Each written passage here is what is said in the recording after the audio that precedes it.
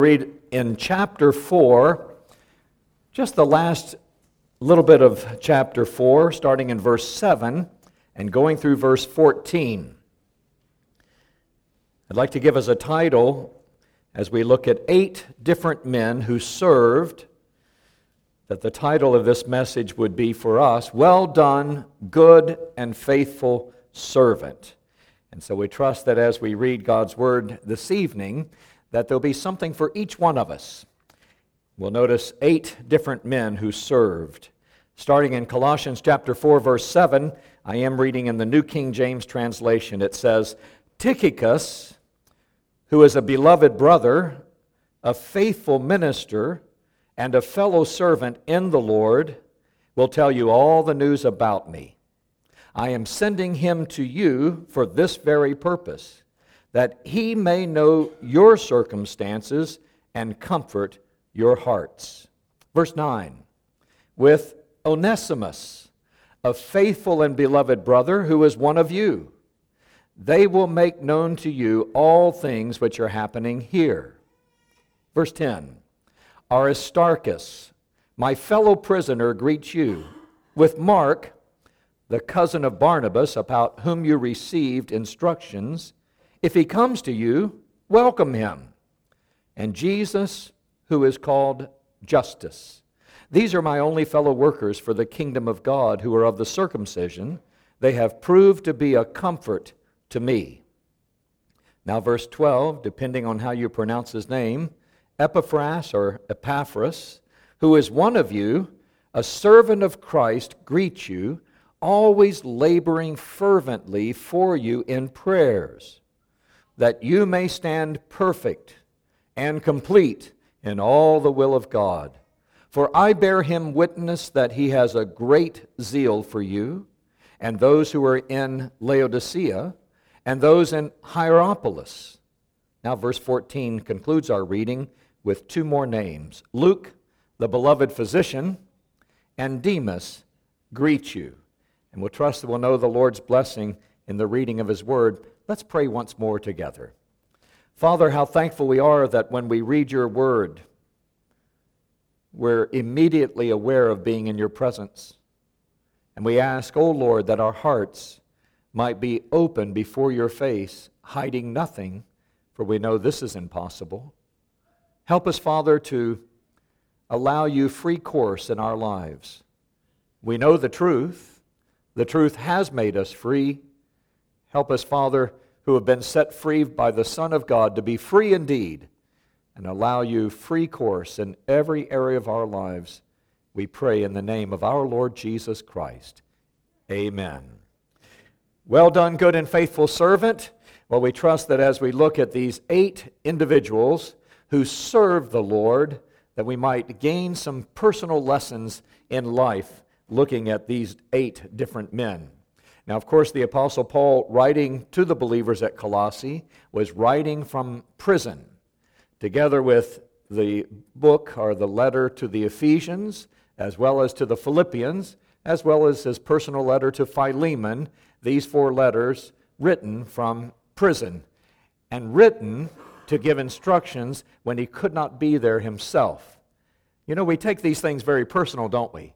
That while the Apostle Paul was writing to the Colossians, he's also writing to Claremont. And we learn the lessons through the lives of those who served, and we take those lessons to our life. We start looking at each man, and each one so different. Aren't you glad for that? The variety, every one of us different from each other, and yet special to the Lord.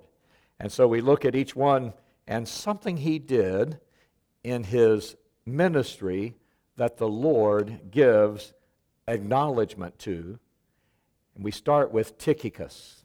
Tychicus, well, the Apostle Paul, writing about him, first of all calls him not just a brother, but a beloved brother. Now that's a good way, isn't it? I remember when we had a speaker at Believers Bible Chapel at home, there was a nice older couple that was in fellowship with us, and now with the Lord, from Scotland. And as Brother Bushra Mikhail, the speaker, presented the word that day, they were really taken up with his ministry. And I said, they commented, they said, "Oh, that was wonderful." I said, "What was so wonderful about his ministry to you?" And I expected it would be some of his good Bible teaching notes and outline. And you know what they said? They said, "It was the way he called us beloved." Well, you know, it's an important term, isn't it? It's an endearing term, beloved. And that's the way the Apostle Paul, when he mentioned Tychicus, not just a brother in the Lord, because we're all brothers and sisters in Christ, but beloved brother. And so that's the first thing we see about him. The second thing we see in Tychicus' life, according to the Apostle Paul, as he writes of this little team that's there with him at prison, he says he's a faithful minister. Now, that's not a title, it's a calling, isn't it? It means, as his next indication, that he was a fellow servant in the Lord. That's the idea of being a minister, someone who is serving, and as he mentions, he is faithful in his ministry or in his service. I got a telephone call a few years ago in my neighborhood, and it was from a neighbor, not a believer, but called about 4:30 in the morning. How do you answer the phone at 4:30? So I said, "Hello," and they said, "Reverend Trogdon?" I said, "You know, please don't call me Reverend." And she said, "Why? Because it's 4:30 in the morning?" I said, "No, I mean any time of the day." You know, it's not a title, is it? Holy and Reverend is his name. And the minister is just someone who is serving together with the Lord's help. And so the Apostle Paul, when he mentions these things, a beloved brother, a faithful minister, a fellow servant, none of these are titles way up here, but rather acknowledging the work and the service that Tychicus was about to do. And what would he do?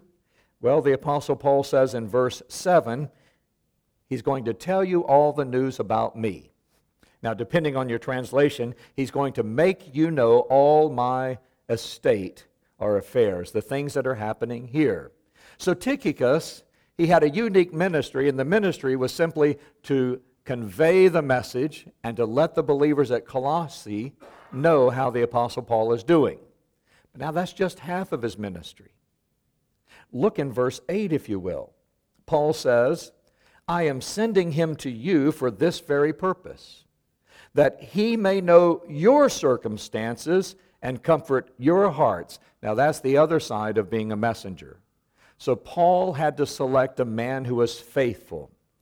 You know, the Bible says in the book of Proverbs, like cold waters to a thirsty soul, so is good news from a far country.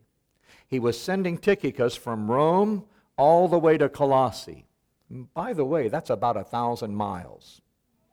1,000 miles is nothing to me if there's an airplane involved. You know, he wasn't flying, even though sometimes we say, boy, flying all day takes a lot out of you. But I'm embarrassed because his 1,000-mile journey was over land and sea, dangers of robbers, dangers along the way, you name it. He endured it all. For what reason? Just so he could take a message from Paul to the believers at Colossae, that's half of it, but also to find out how the believers at Colossae are doing so he could get back word to Paul. Now that's what communication is. Communication is two-way. That's the danger, isn't it, of texting. I'm leaving town tonight. I might as well pull out all the stops. Huh? I used to tell my grandchildren, call me, it's free. But they wouldn't do it. They kept texting me. And every time I texted them, I thought, this is 5 cents. This is 5 cents. And so I kept saying, call me, I'll call you. And they wouldn't answer my calls. All they wanted to do is convey the message from them to me. We're coming to see you. Be there by supper time. You know, that kind of message. And that's a one-way communication. Well, now I've learned to text. I bought the whole package. I can text hundreds of times. And, you know, it's a communication, isn't two-way communication. The Apostle Paul, he didn't want to just tell them about me, but he wanted to know about them. Enough about me, let's talk about you. Some people think enough about you, let's talk about me. And so it should be both ways, shouldn't it? And so the Apostle Paul, he said, I've got to find one man that I can really count on. I need a beloved brother, a faithful minister, a fellow servant, a good messenger, and his name is Tychicus. What would we say about him? I'll tell you what I would say. he served well. Well done, good and faithful servant. Tychicus, he served well. Now, he's not going to go alone. Two are better than one, right? And so in verse 9, we read the other man who is going to go along with Tychicus. His name, it's a little bit strange to us. I don't know anybody who has named their son by this name. I mean, not even Tychicus, but especially Onesimus. Onesimus, what do we know about him? Well, Paul says very similar to Tychicus, because he's also this other messenger going with him. He calls him a faithful and beloved brother. Now, we do know about Onesimus from the letter to Philemon, the personal letter, that Onesimus was a runaway slave. He had run from Colossae, he had run all the way to Rome, and he ran right into the Apostle Paul. And it must be, now I don't have a verse on it, but it must be that when he met the Apostle Paul, he saw his need for the Savior and trusted the Lord as his very own personal Savior. And yet Paul says he's a faithful and beloved brother. I'm thinking that in a very short period of time, Onesimus, he must have really grown quickly in the Lord. To have this kind of comment characterizing his life, a faithful and a beloved brother, that Onesimus, he had really covered the ground spiritually. You know, some people really grow rapidly, don't they? And others of us, we just plod along until the light comes on. But some, they get right into the Word, they get right into service. I believe Onesimus was this kind of man. Especially since a runaway slave could have been executed on sight, or could have been taken by someone else who found him and claimed as his own, or even sold back to his master at a high price. The Apostle Paul, he had to consider carefully what to do with this runaway slave. You know, especially with the 4th of July being tomorrow, you and I can relate to Onesimus, can't we? Oh, sure we can. Look what the verse says about him. Right there in verse 9, he says, "Who is one of you." I'm going to have to work on this one just a little bit. Because Onesimus, with such a strange name, we can relate to him, can't we? I'll tell you 2 ways we can relate to him. The first 3 letters of his name and the last 2 letters of his name. First 3 letters says he's one. Well, each one of us can relate to him. The last 2 letters says he's one of us. That's what Paul said. He's one of you. Well, if he's one of you, then he's one of us. In fact, when you think about Onesimus, all of us are Onesimuses, aren't we? Let me try that again. All of us are Onesimuses. We're all runaway slaves, aren't we? We were in bondage to sin, and the Lord has set us free. Running, trying to get away, and not being able to achieve true freedom until we found the Lord Jesus Christ. And we became His servant, His slave. A bondslave of Jesus Christ is the freest you could ever be. And thank God for that. So the Apostle Paul is sending him back to Colossae. But he's not just sending him back to Colossae as a runaway slave who's been found and returned to his master. But you may remember, it wasn't just the letter to the Colossians, but also the letter to Philemon, Onesimus' master, that they were going to carry back to Colossae. So Tychicus had the letter of the Colossians, and Onesimus, he was given a letter too. He said, take this to your master. Now, if you notice in Philemon, Paul, he knows how to work the angles, doesn't he? Paul says to Philemon, I found your runaway slave. I'm sending him back to you because I didn't want to take advantage of you and just take him in your place. I wanted you to have the right to give him to me freely. He can serve me in your place, Philemon. And here's what I love about Philemon. Paul writes to Philemon, he says, and don't forget, brother, you owe me. Nothing like a little pressure, right? But Paul had come to love Onesimus, and so much so that he calls him a brother, and also a faithful and beloved brother. And he's going to use him as the two-man team to communicate to the believers at Colossae and also to find out how the believers at Colossae are doing. And he says, I'm going to give you Onesimus so that you can send him back to serve me in your place, Philemon. And Onesimus, to come to the point to where he was willing to go back to his master, that took a lot of not just spiritual learning, but a lot of growing in grace as well as in the knowledge of our Lord and Savior Jesus Christ. How fast would you have to grow to get to that point? Onesimus, he had to grow so well that he was willing to take a letter back. I wonder if that letter was sealed. What do you think? If it was sealed, did he peek at it to see what it said?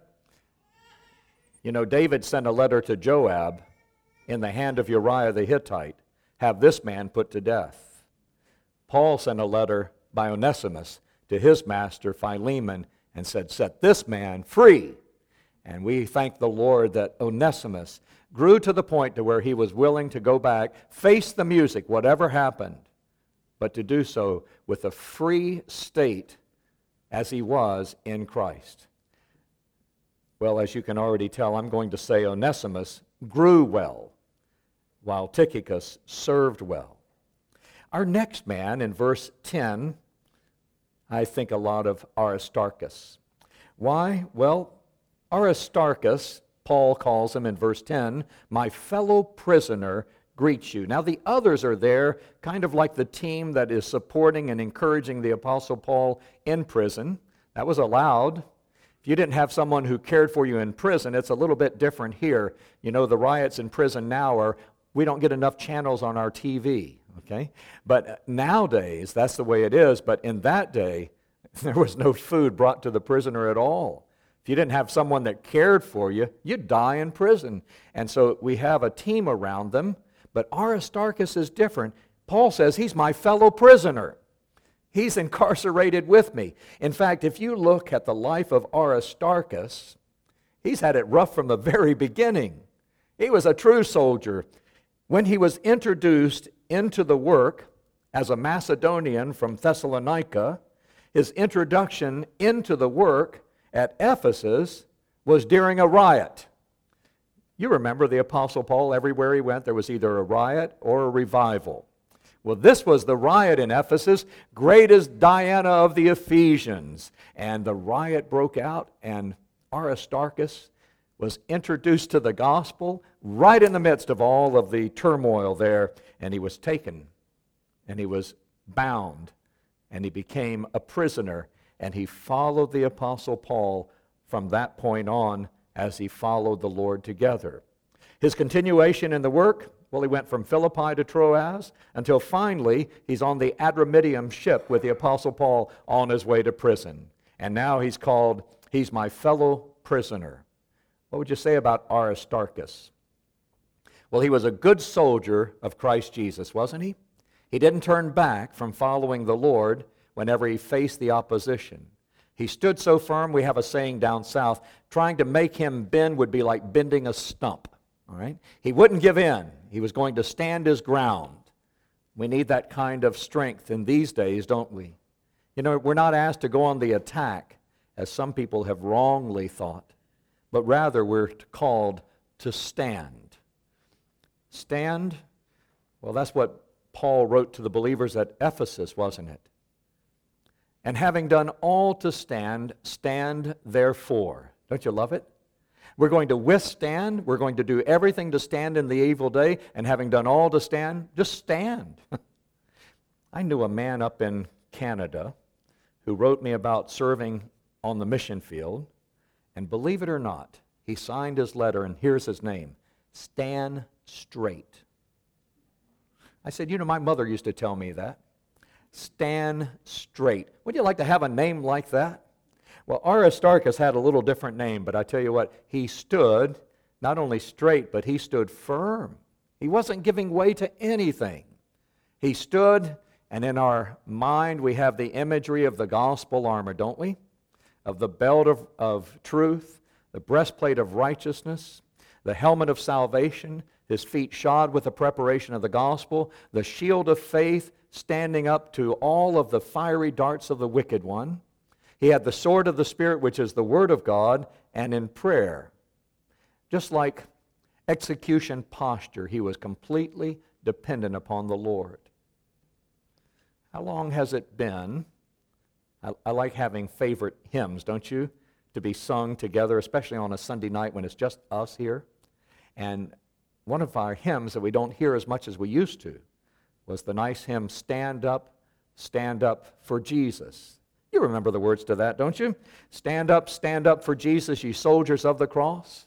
Lift high his royal banner, it must not suffer loss. From victory unto victory, his army, our banner does he lead, until every foe is vanquished and Christ is Lord indeed. Think of this the third verse. It says, stand up for Jesus, stand in his strength alone. The arm of flesh will fail you, you dare not trust your own. Put on the gospel armor, each piece put on with prayer. Where duty calls or danger, be never wanting there. Aristarchus, he was a man who stood against all opposition and stood for the Lord and stood with the Apostle Paul. Yes, just like Tychicus, who served well, and Onesimus, who grew well. Aristarchus, well, he stood well. And as he stood, we're also called, aren't we, in this day and time, to stand up for the Lord and to stand firm in his strength. The next man we see in that very same verse, verse 10, finally we get a normal name, just a one-syllable name. Mark, unless you have the other translations that say Marcus, 2 syllables. Mark. We recognize that name, don't we? As John Mark. And so Paul writes about Mark and he says, with Mark, the cousin of Barnabas, about whom you received instructions, if he comes to you, welcome him. Oh yes, John Mark, he was on the first missionary journey. And when the Apostle Paul turned from the Jewish area, it looks like, as he made his way up to some of the Gentile regions, John Mark, he went AWOL, absent without leave. For some reason, he deserted the first missionary journey and went back home. Came time for a second missionary journey, and Barnabas and Paul said, let's go visit the churches that we established and see how they fare. And Barnabas said, that's a great idea. I'll go get Mark. And the Apostle Paul said, oh, no, you won't. And Barnabas said, oh, yes, I will. And Paul said, oh, no, you won't. You get the idea, don't you? The Bible says in the book of Acts that the contention between these two great servants of the Lord, the contention was so sharp. Actually, it means it was so full of oxygen that it exploded. And Barnabas went one way, and Paul went the other way. Barnabas took John Mark, his cousin or nephew, depending on how those terms are all relative. We'll leave those like they are. Okay? So Barnabas took John Mark with him.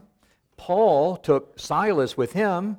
And some of us are thinking, and I've heard many commentators say, well, obviously the Lord didn't bless Barnabas and Mark because we don't read about them anymore. But that's not the case at all.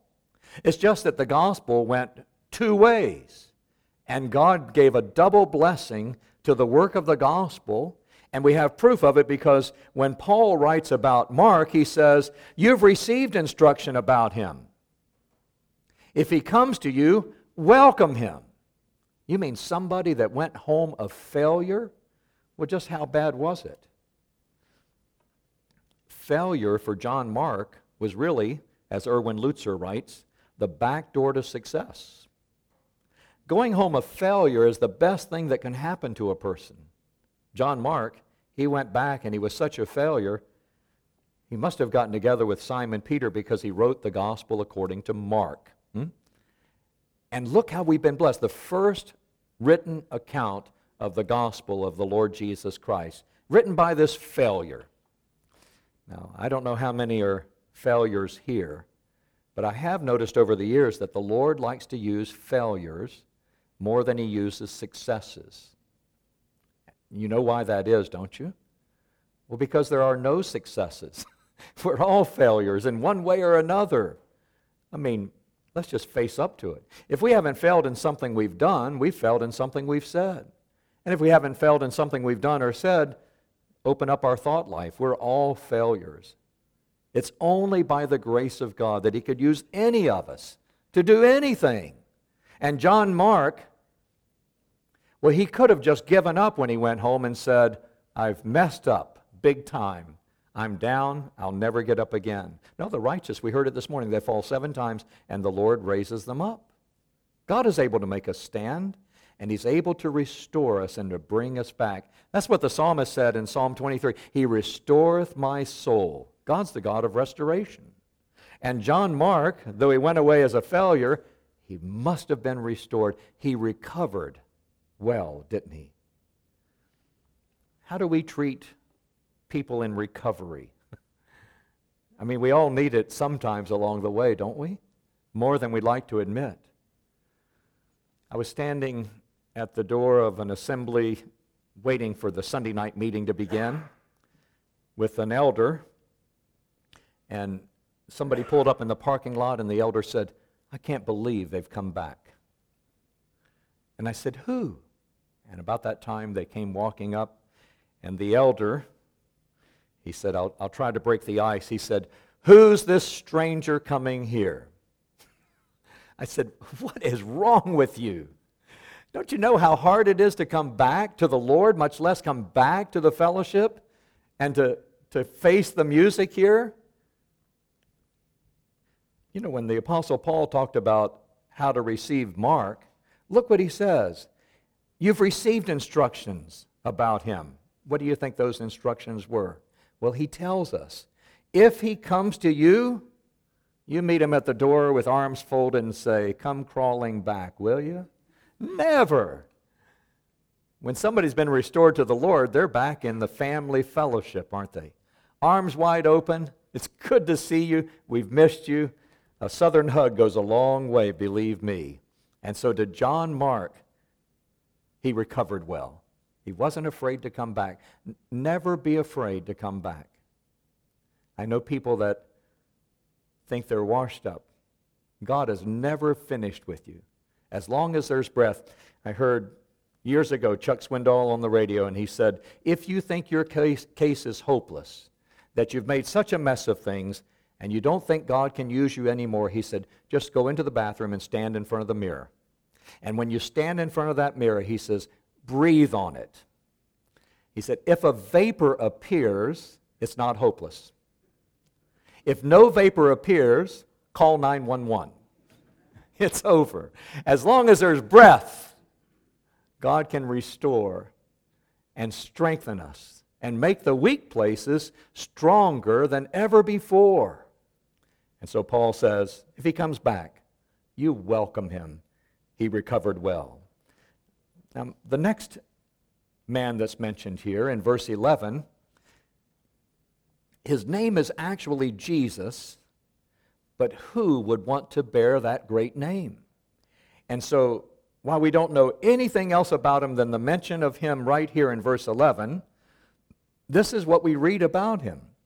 And Jesus, who is called Justus.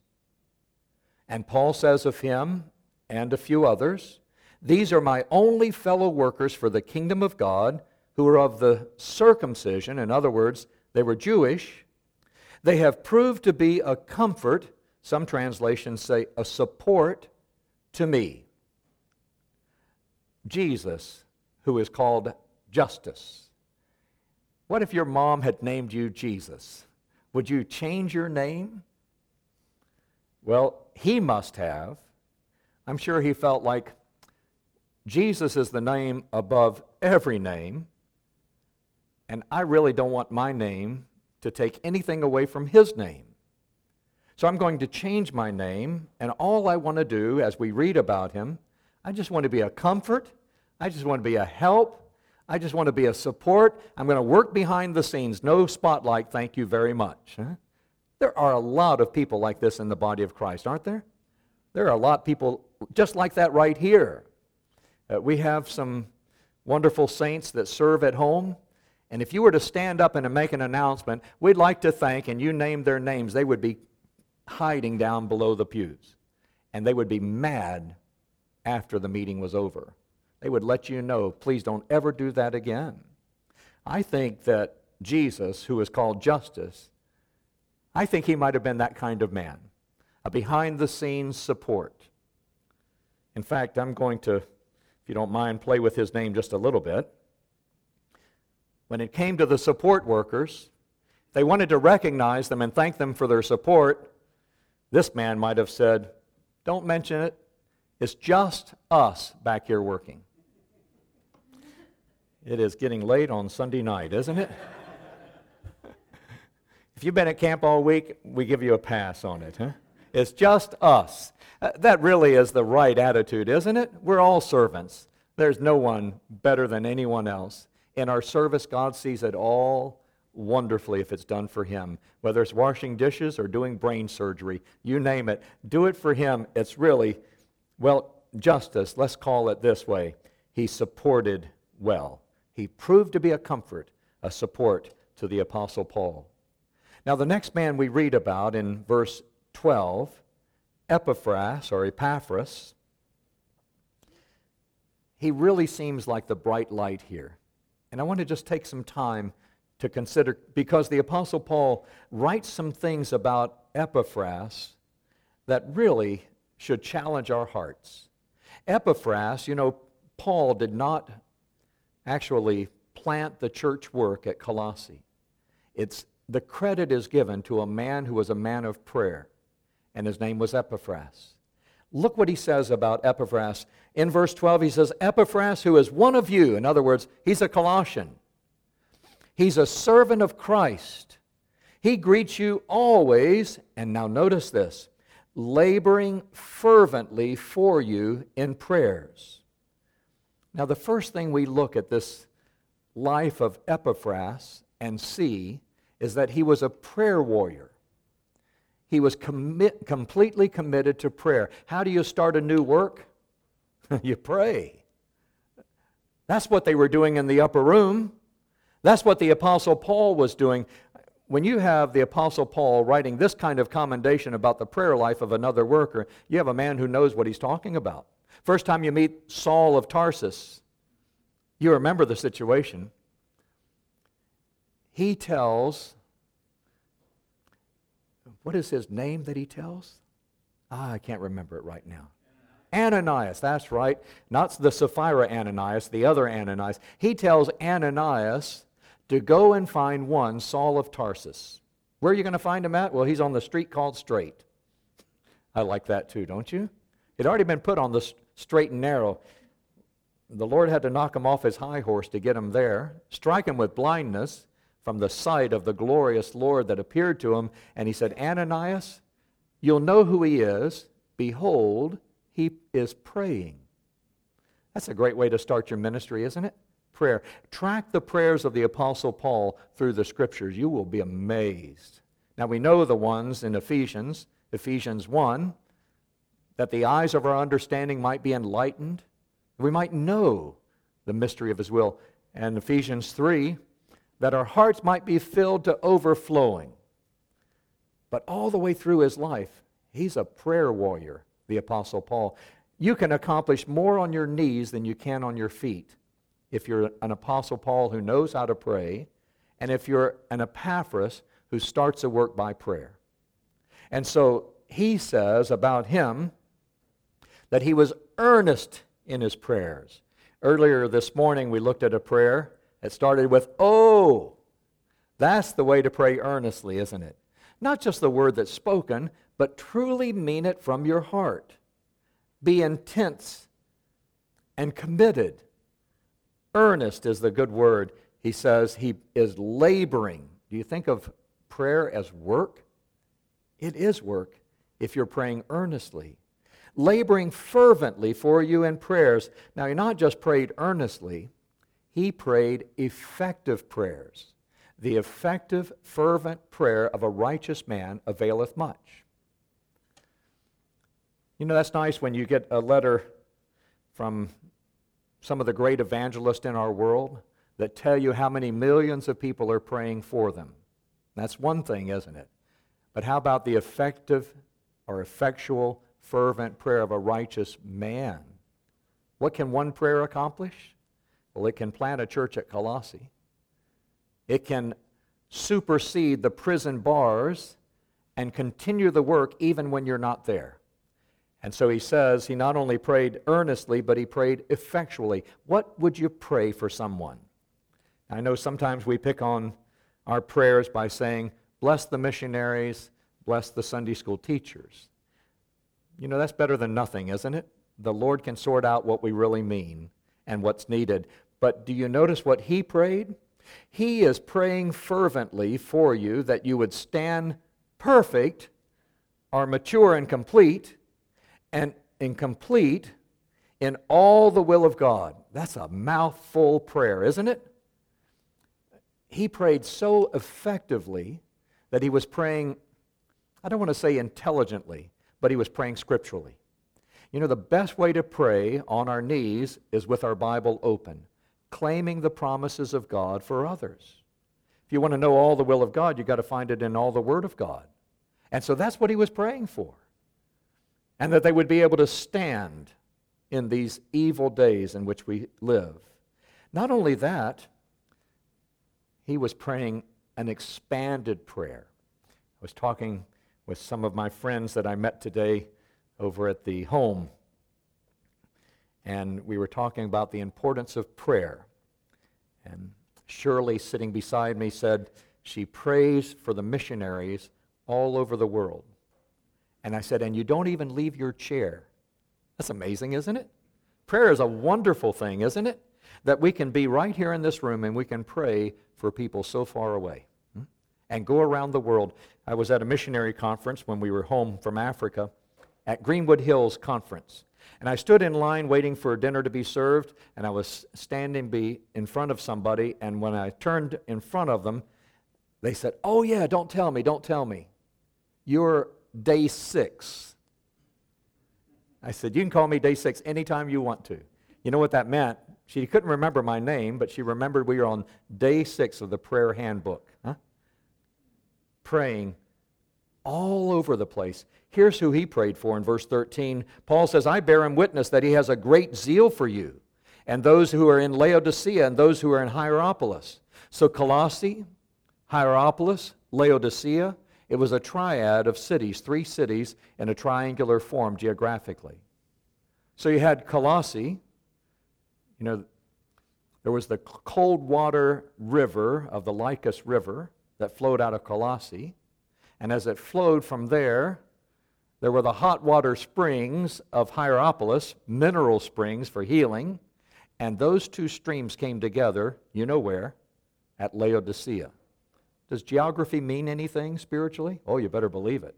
You're neither hot nor cold, you're lukewarm. What do you do when you're praying for somebody who's cold at heart? Well, you pray more earnestly.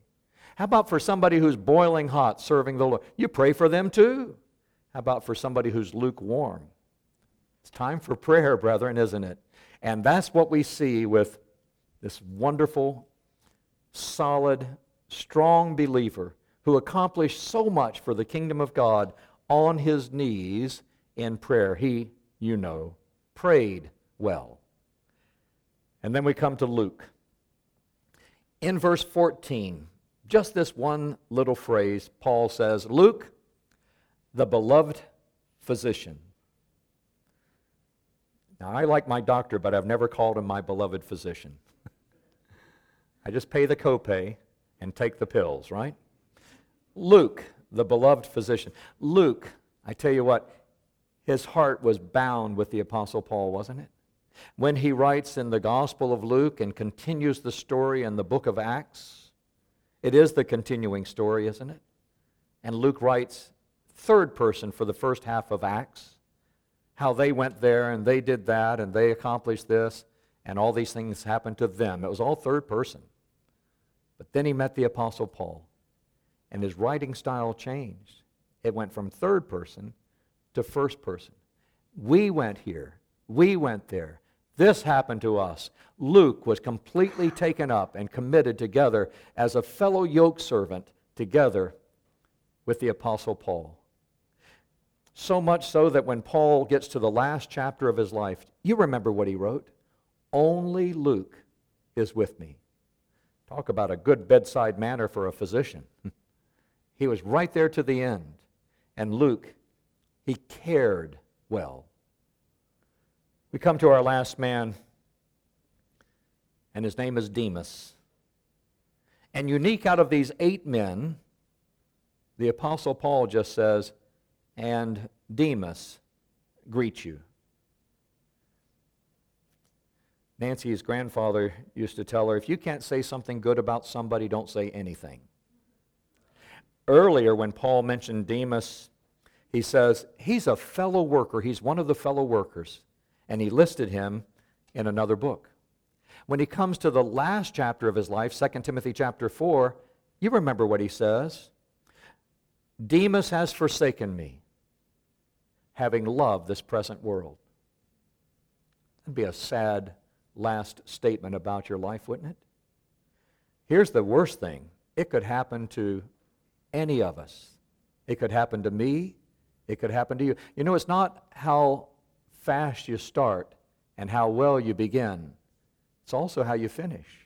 We have to beware, don't we, beloved? Demas.